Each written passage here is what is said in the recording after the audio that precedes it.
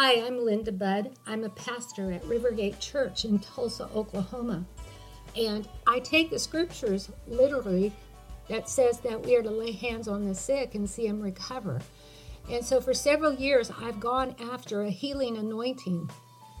I've prayed for people dozens of times over the years, and I see so many get healed. I've seen all manner of sickness and disease healed.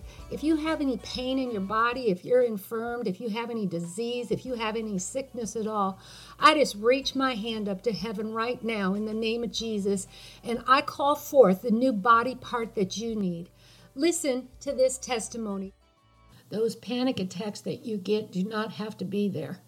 It's time to renew your mind. It's time to think differently. It's time to not think about the fear. It's time to not think about what isn't happening or what should happen.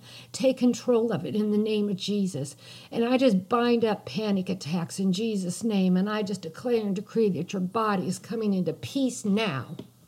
Aren't these just great testimonies of the goodness of God and the healing power of Jesus Christ? If you are interested in having me come and speak at a motivational event, your church, or a conference of some sort, I am more than happy to consider that invitation. Please contact my church's office, Rivergate Church, Tulsa, 918-492-5511, and we'll see if we can set something up. God bless you.